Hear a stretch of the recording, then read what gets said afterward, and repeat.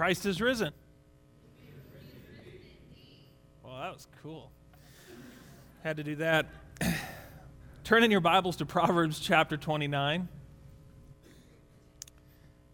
Proverbs 29. We're going to jump back into our series, When People Are Big and God is Small. We're talking about how to overcome the fear of man by growing in the fear of the Lord. We'll get to the verse in just a minute. Before we do, I want to tell you about a lady named Trish Gower. She, last summer, July of last year, Trish was diagnosed with acid reflux. She was actually diagnosed because of some symptoms she had been having. She was diagnosed over the phone. She had attempted to get an in-person visit with her doctor, wasn't able to. She's in the United Kingdom because of some restrictions there. And so they said, well, it's obvious this is acid reflux. Gave her some medication, told her what to do, and also told her that she would be able to keep it in check if she followed the directions. But Trish did not get better. Even with the prescription and with the directions she had been given, though she followed them, she did not get better. In fact, she got a lot worse really quickly. She eventually did go to the hospital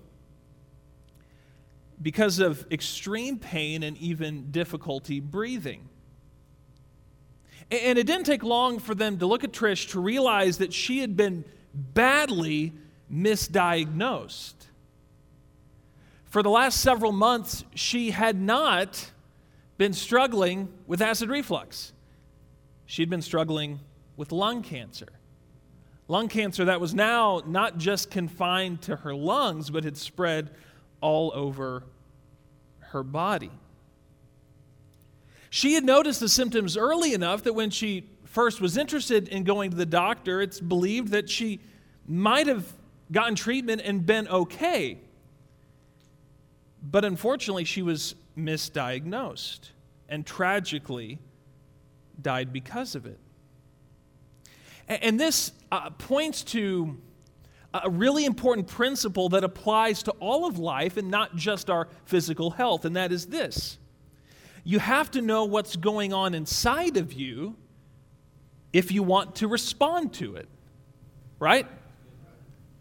If you want to fix a problem, you have to know what the problem is. And it turns out that you won't respond correctly to your needs if you've misidentified them. Now, why am I talking about this? Well, in our midweek series, we've been looking at the different ways we fear man. And tonight, we're not talking about a particular fear of man. So I'm going to break with my tradition a little bit and instead talk about a mindset that is underneath all of these fears. There's a mindset we have that lies underneath our different problems with the fear of man when people are big and God is small. Our verse tells us this, that the fear of man, Proverbs 29:25, it should be on the screen. The fear of man bringeth a snare, okay? To live in the fear of man, as we've said, is like a trap that you fall into. But whoso putteth his trust in the Lord shall be safe. Now, when we fear people, not only are people too big, and that's a problem, people can loom too large in our lives, but not only are people too big, it turns out that often our desires are even bigger. And our desires, the way we think about our needs, can be so consuming that it actually weakens our faith in God. You see, our desires are based on what we assume we need. And it turns out we may not know our needs as good as God does. Now, before we go any further, I want to make a clarification. This message is like one of those conversations you have that can be really, really helpful if it's understood correctly, and unhelpful, or even dangerous if it's misunderstood. Now, I take the responsibility primarily on me. I need to be very, very careful how I articulate this principle, because I feel like there's a narrow line between this message being helpful for you and this message being damaging or even upsetting if you don't fully understand what I'm saying. So I'm going to be as absolutely clear as I can, okay? But I for your part, I want you, this is the best way you can help me out and help yourself out. As you're listening to this sermon, because I don't want to be misunderstood, please listen carefully when I make disclaimers. Can we all kind of nod our head and agree to do that tonight? I'm going to have a few disclaimers. And I really, really want you to get those disclaimers and not leave here saying that I taught something that I did not, okay? Some of you think this is funny that I'm so worried about this. So if that gets you to listen, then I guess it's good. So we're talking about our needs, and the title of my message is Cups and Mirrors, okay? Cups and mirrors. You have no idea what that means, but you will in just a moment. If you have your handout, you may have already figured it out. How we think about our needs is directly tied to our view of God and our view of people. And further, how you think about your needs will, in large part, determine whether or not you allow people to control your life. And here's the truth.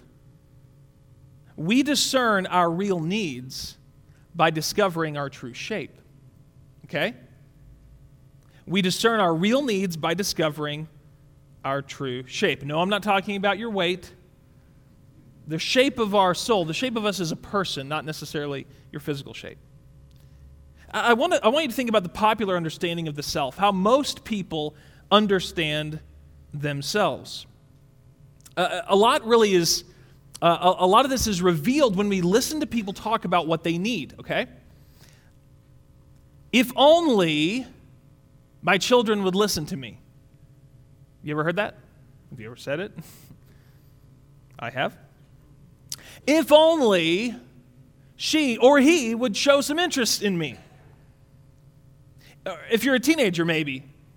Hopefully you're not down here. You're supposed to be upstairs. But you may have heard a teenager say on at least one occasion, if only my parents would give me more freedom. Have you ever said or heard this? If only my boss would notice me and what I accomplish. If only that person would stop believing gossip about me. If only. Our cries for a lot of our needs go like this. If these people just did what I wanted them to do, then I would be happy. And if these people would stop doing what I don't want them to do, then I would be happy. Now, you still may be thinking, what in the world does this have to do with people being big and God is small? If you think, if the way you approach life is that other people have to meet your needs to make you happy, then when they don't meet your needs, you won't be happy. And you know what that means? It means that you're letting other people run your life.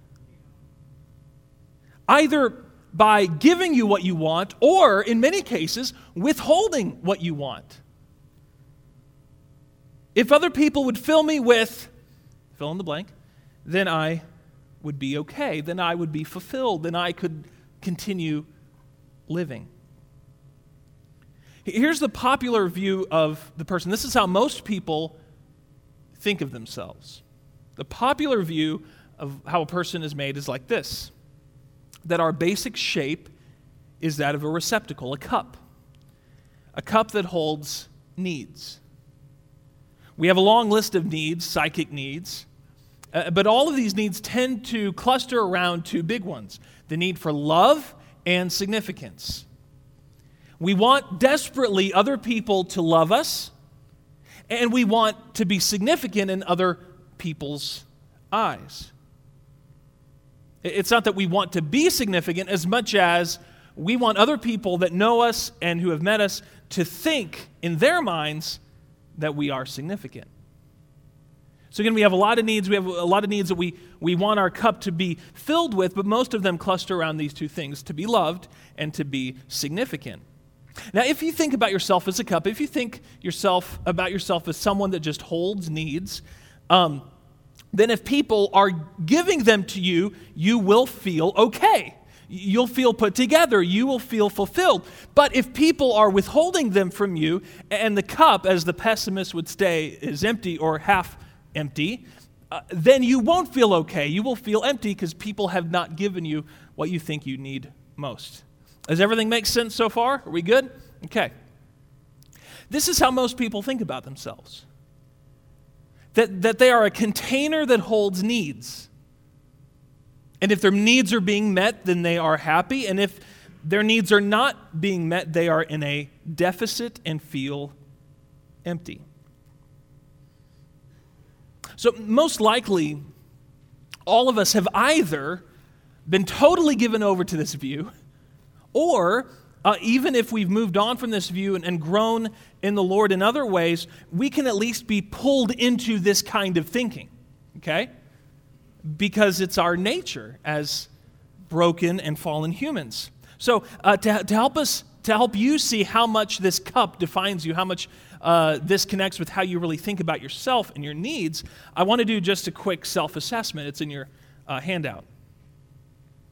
I want you to either underline or circle the statements that you have either said or at least thought. You may have never said these things out loud, but for some of you tonight, there's 2 or 3 of these statements that resonate deeply with you, okay?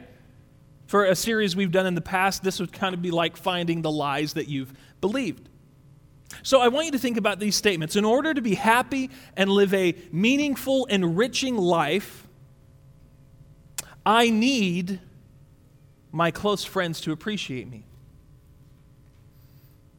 I need my husband to love me. I need my wife to respect me. I need a sense that I accomplish a lot at work. I need my children to obey me. I need to find a romantic relationship. I need my coworkers to let me give my opinion or express myself. I need my pastor to listen to and understand me. Now, if you're still wondering, what does this have to do with the fear of man? Again, when we're thinking about the fear of man, God must be bigger to you than people are. And if God is not bigger to you than people are, people will control your life instead of God leading your life. People will determine your behavior. People will determine your thoughts. People will determine your actions. God should be your Lord, not other people.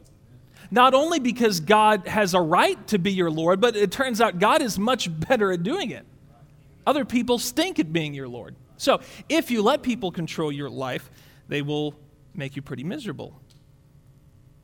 But if we think that to be happy and fulfilled, then it all comes down to other people essentially being resources for us to use. If we think of other people as just our need meters, then as long as they do what we want them to do, we feel okay. But whenever they don't, and there will be times they don't, then we'll be devastated. I'm not saying you'll always be unhappy if you think of yourself as a cup. Sometimes your spouse will love you or will respect you. Sometimes your friends will appreciate you. Sometimes your coworkers will listen to you and your children will respect you, but sometimes they won't. Sometimes they won't.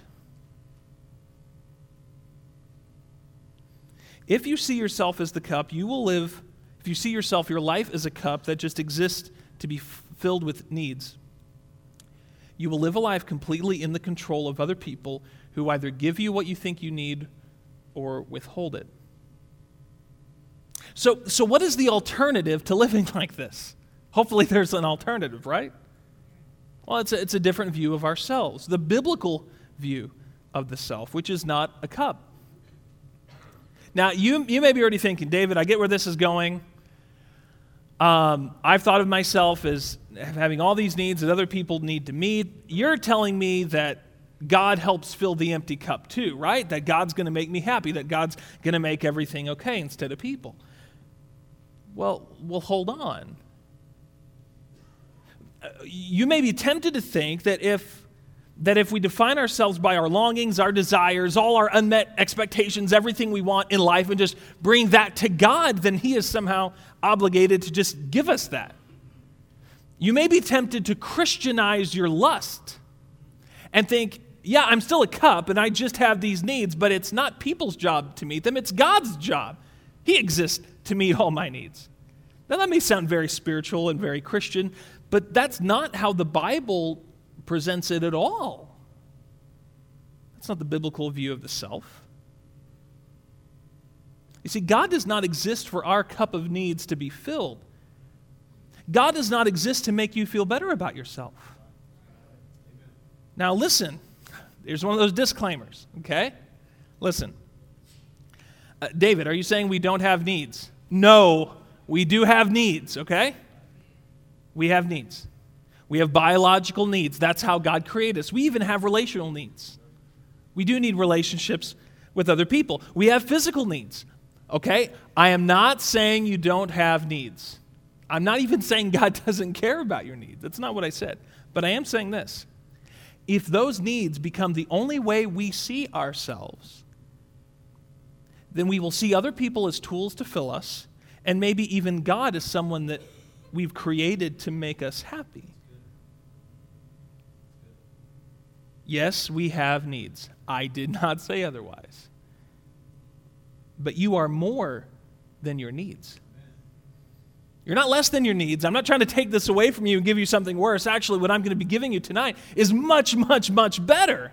God has a better alternative to the cup. You do have needs, but you are more than that. Everyone on the same page so far? Okay.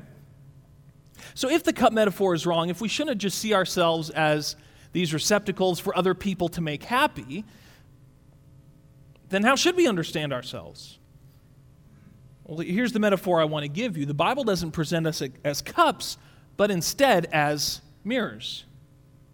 The Bible doesn't present us as cups, but instead as mirrors. Look at Genesis chapter 1, verses 26 and 27.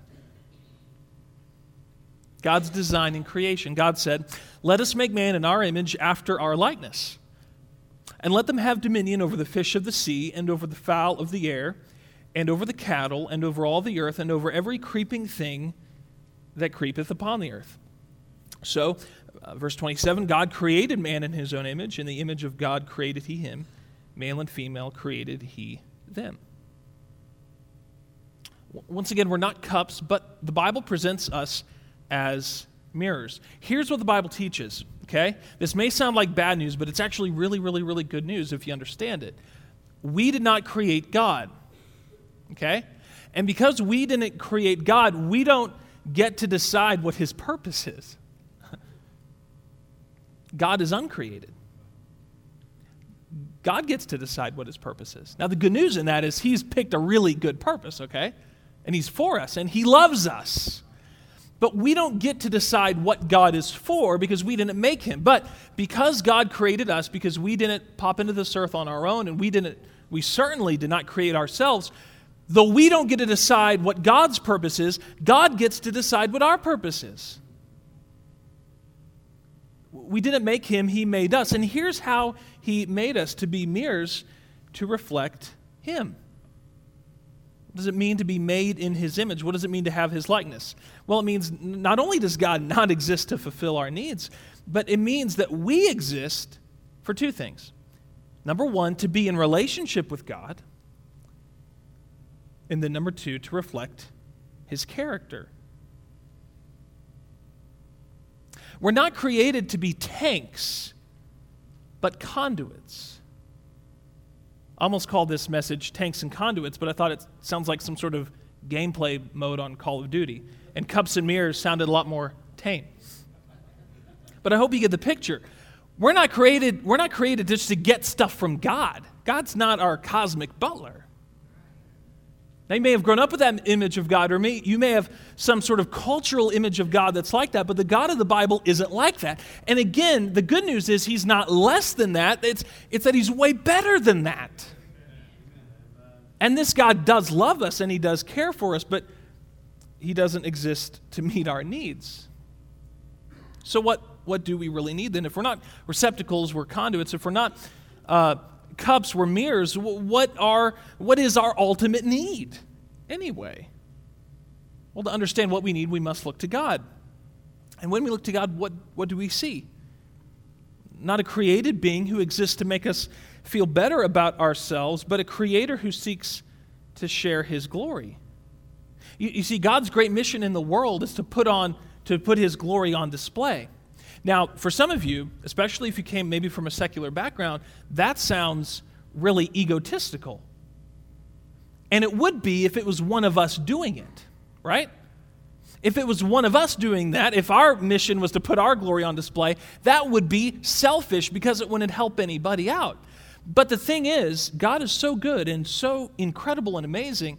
When his mission is to put his glory on display, when his mission is to be known, it's not selfish because it makes everyone's lives better. Because that's what we were created to do. God is not selfish for creating this world to share his glory. Because it turns out that the best kind of lives we can have are lives in which we know God. He's not selfish at all.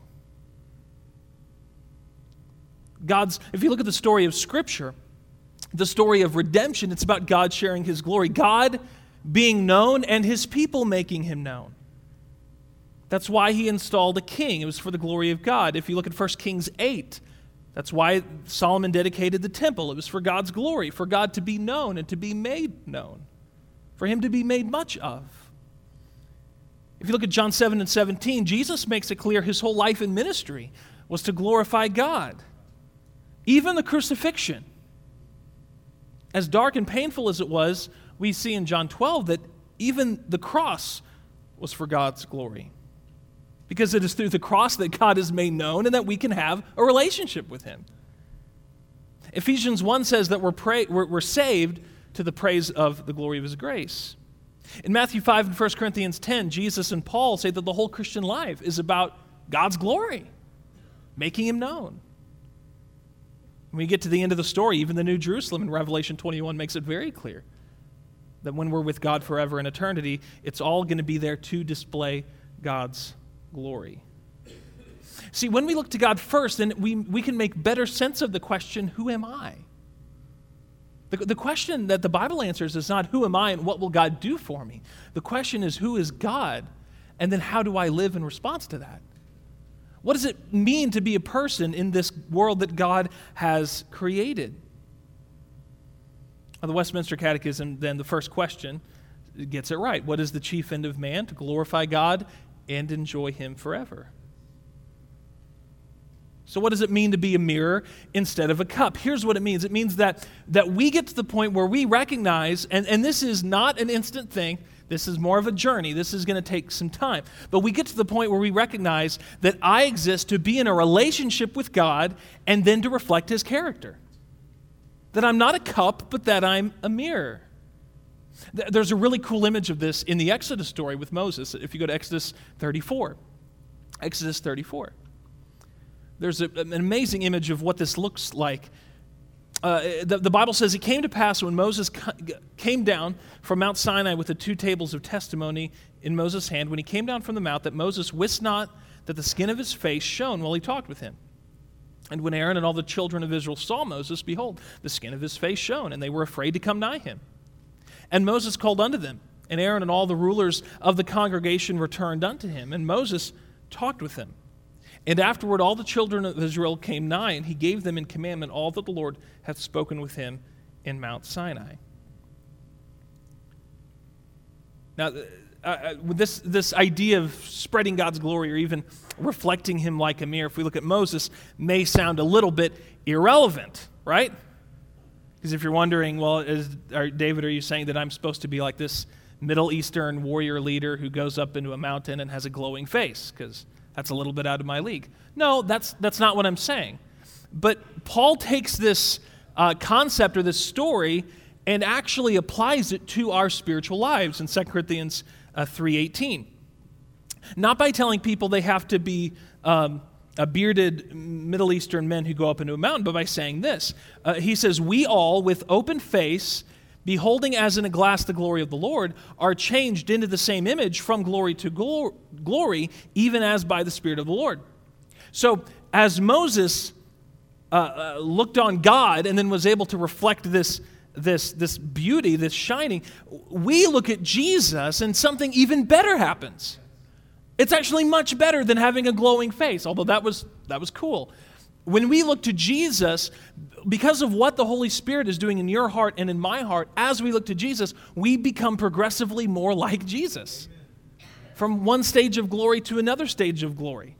Now that's going to look different for each one of us. For some of us, he's sanctified a lot of our emotions, but maybe not as much your thought life. For some of you, he's really sanctified a lot of your thought life, but maybe not in your emotions and how you talk to other people. And there's a whole list of things we could go through, but we have this promise that as you and I not look at our own needs, but as we look to Jesus, that God, through his Spirit, is changing us a little bit every day to make us a little more like his Son. Do you see what this reflecting glory means? We don't literally shine, but it's better than what Moses had because we have this new character.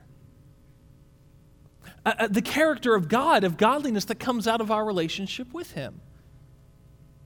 You see, our fundamental relationship, your fundamental relationship is not with yourself, and it's not even with others. Pause, disclaimer, your relationship with others is important, okay? But that's not your fundamental relationship. And in fact, if you ignore your relationship with God to try to improve your relationships with others, they won't get better, they will get much worse.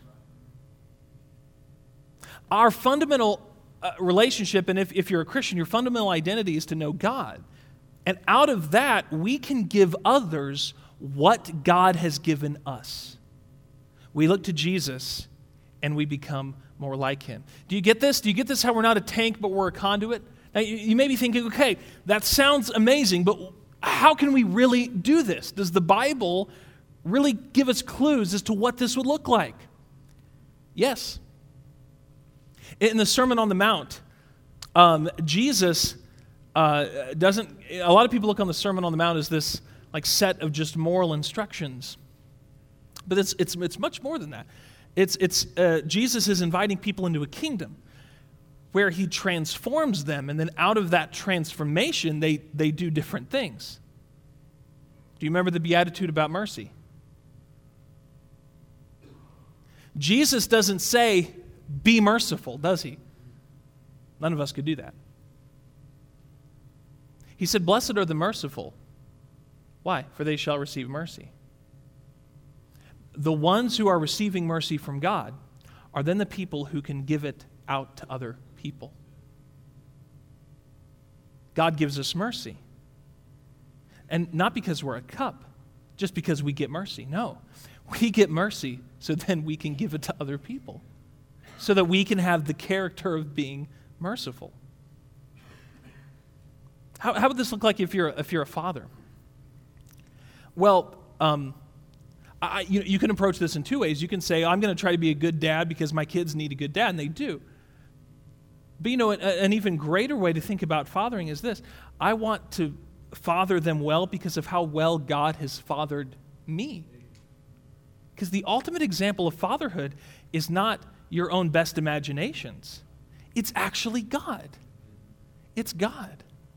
You think about if you're a mother, you know, if you're a Christian mother, you know how to nurture and show care and kindness. Why? Because God has done that for you. No one has been as nurturing to you as God has. And because you're created not just to receive nurture from God, but to then receive it and give it to others, God will enable you to do that.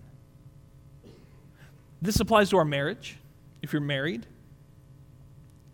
What does it look like to be a mirror in a marriage instead of a cup? Well, it would mean this. It would mean that for you, the ultimate purpose of your marriage becomes living out the character of Christ to your spouse and not getting what you want from your spouse. Okay? Here's kind of what that looks like. There was a really popular book written about Ephesians 5. And it had some good stuff, but the main philosophy of the book was, if God tells husbands to love their wives, then the biggest need for a wife is love. And if God tells wives to respect husbands, then obviously, the author concludes, he does this only because the biggest need for the husband is respect. So here's that approach to marriage. I have this need for respect, so you better give it to me. Or if you're a wife, I have this need for love, so you better give it to me. Now, you don't get that out of Ephesians 5, do you? At all. Because when you look, who is our example of love and respect? Well, it's Jesus. Does Jesus need his bride's respect to be like a full, complete person? No. No. Jesus loves because he loves. Now, are you seeing what this would look like? If your motivation for your marriage is, I'm going to meet this person's needs because we're in this contractual relationship and they meet not my needs, well, here's what happens. When one of you, if it's a contract like your cell phone company, when one of you stops giving service, or whether that's love or respect or anything else, you're going to bail out of the contract. But that's not how God describes marriage, is it? No, you see, my role as a husband, when I'm at my best, is not to try to meet my wife's needs and make her an emotionally fulfilled person because she needs that in hopes that she'll do the same for me. My job is to love because of how much Jesus has loved me. And when that's the standard, and that's clearly what Paul intends to be the standard, then I don't have an excuse to back out because Jesus has not stopped loving me. Now, what's really amazing is when marriage, again, when it's at its best, when we're most concerned not about getting our needs met, but about showing the character of Christ to our spouse, what's funny is it ends up being way more satisfying.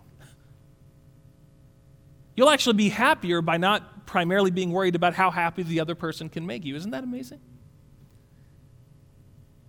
What would it look like for service? You know, Jesus' primary teaching about service is not, people out there need to be served, so go serve them. No, Jesus makes it clear in Mark chapter 10 that the example for service is him. I came not to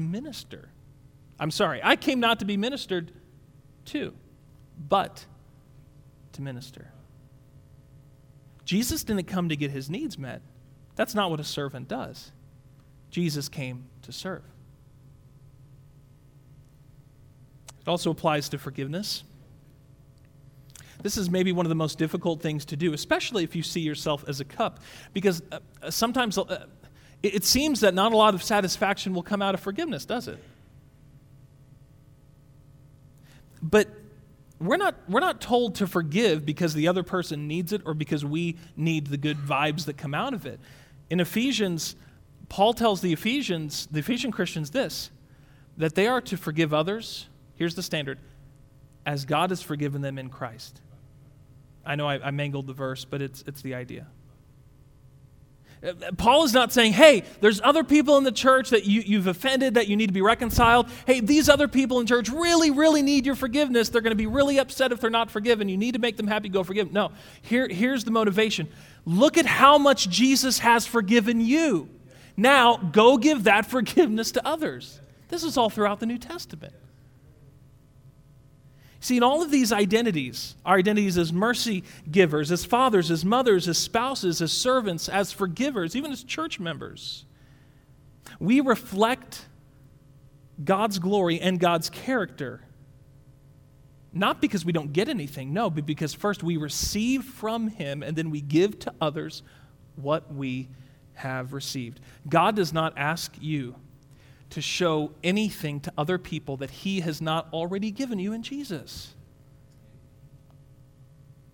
You see, you discern your real need by discovering your true shape. And our shape is not a cup, It's a mirror. In case I've been misunderstood, we do have needs, but we are more than our needs. And listen, our needs, plural, are less important than our need, singular. And that need is to have a relationship with God fundamentally. And if we misdiagnose our fundamental need, our lesser needs, longings, and desires will run our lives. And when our needs, longings, and desires that have to do with other people run our lives, guess what? Other people run our lives. It doesn't mean you'll always have a bad week. Sometimes you'll have a good week. But it'll all be dependent on the idol of others, not on the God that we are called to look to.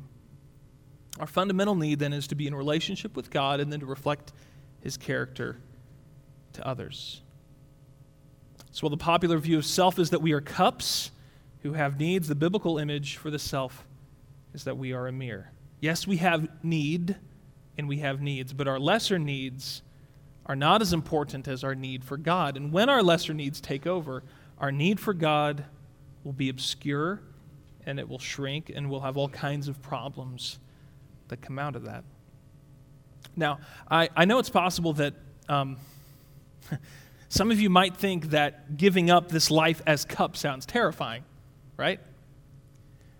Because you've lived this way so long. This is typically how we live.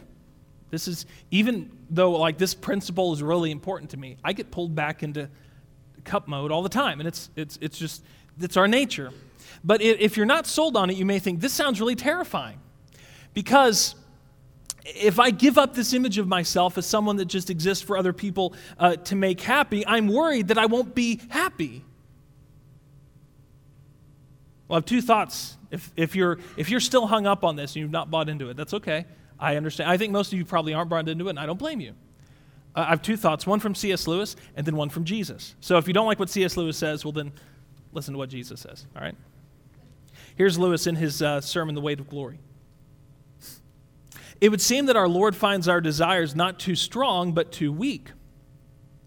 We are half-hearted creatures fooling about with drink and sex and ambition when infinite joy is offered us. Like an ignorant child who wants to go on making mud pies in a slum because he cannot imagine what is meant by the offer of a holiday at the sea. Here's the problem, Lewis says, we are far too easily pleased. When I tell you to move on from the cup to the mirror, I'm not saying that you need to have a miserable life. God doesn't offer us a worse vision of life. What He offers us is actually a lot better. And this whole sermon is really summarized in Acts 20:35. It's not on the screen, but Paul quotes Jesus in Acts 20:35. Do you know what he says? I'll read it to you. How that so laboring ye ought to support the weak, and to remember the words of the Lord Jesus, how He said, "It is more blessed to give than to receive." That's my whole sermon right there. Now, I know we think about that verse when we do an offering or when we're giving people money or doing something nice for someone. Yeah, it's a good thing to give to people. But Jesus isn't saying it's a good thing to give to people. He's saying way more than that. He's saying it's better to live a life of giving than a life of receiving. That's radical. And I know we know the verse and we've heard the verse, we've been exposed to the verse. I want you to think about this. If this is the only thing you think about with this message, I want you to think about this question. Do I really believe what Jesus said? Do I really believe a life is more blessed? And the word, by the way, means happy. Do I really believe life is happier by being a mirror, by being a conduit, instead of a cup? Do I really believe the happy life is found in giving to others what God has given to me than instead of grasping for what I can get for myself? And if I really believe that, why don't I live it out? Why don't I live it out? It's okay to have needs, and this is, by the way, in the back of your program, on your handout, I have some space there for you to write. It's okay to have needs and concerns. God made us with needs. But my question for you is this: are there needs that have loomed so large to you, needs unmet that are so devastating to you that God has become small? And during our invitation time, I really want you to, if there's anything comes to mind, to write that out. Here's another help something that may help you on the journey. Again, this is not a one-time decision. This is a journey. An exercise that may help you with this is the prayer of discernment. I've got that written out on the back. This is just a way to start your day asking God, what are you doing in my life today? And in light of this sermon, one of the ways you could phrase that prayer would be, God, how do you want me to share with others today what you have given me? You've been kind to me, God. Is there anyone I can show kindness to today? Is there anyone I can give a word of kindness to out of all the kindness you've given me? You've given me so much forgiveness, God. Is there anyone that I can forgive that I've not yet?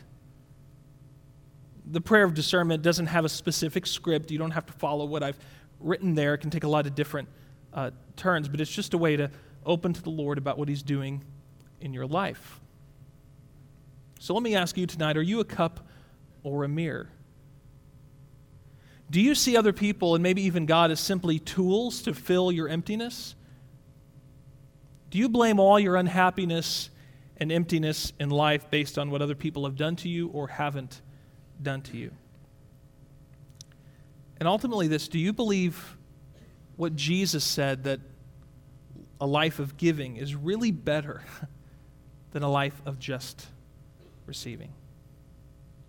Let's all stand. Father, I thank you for your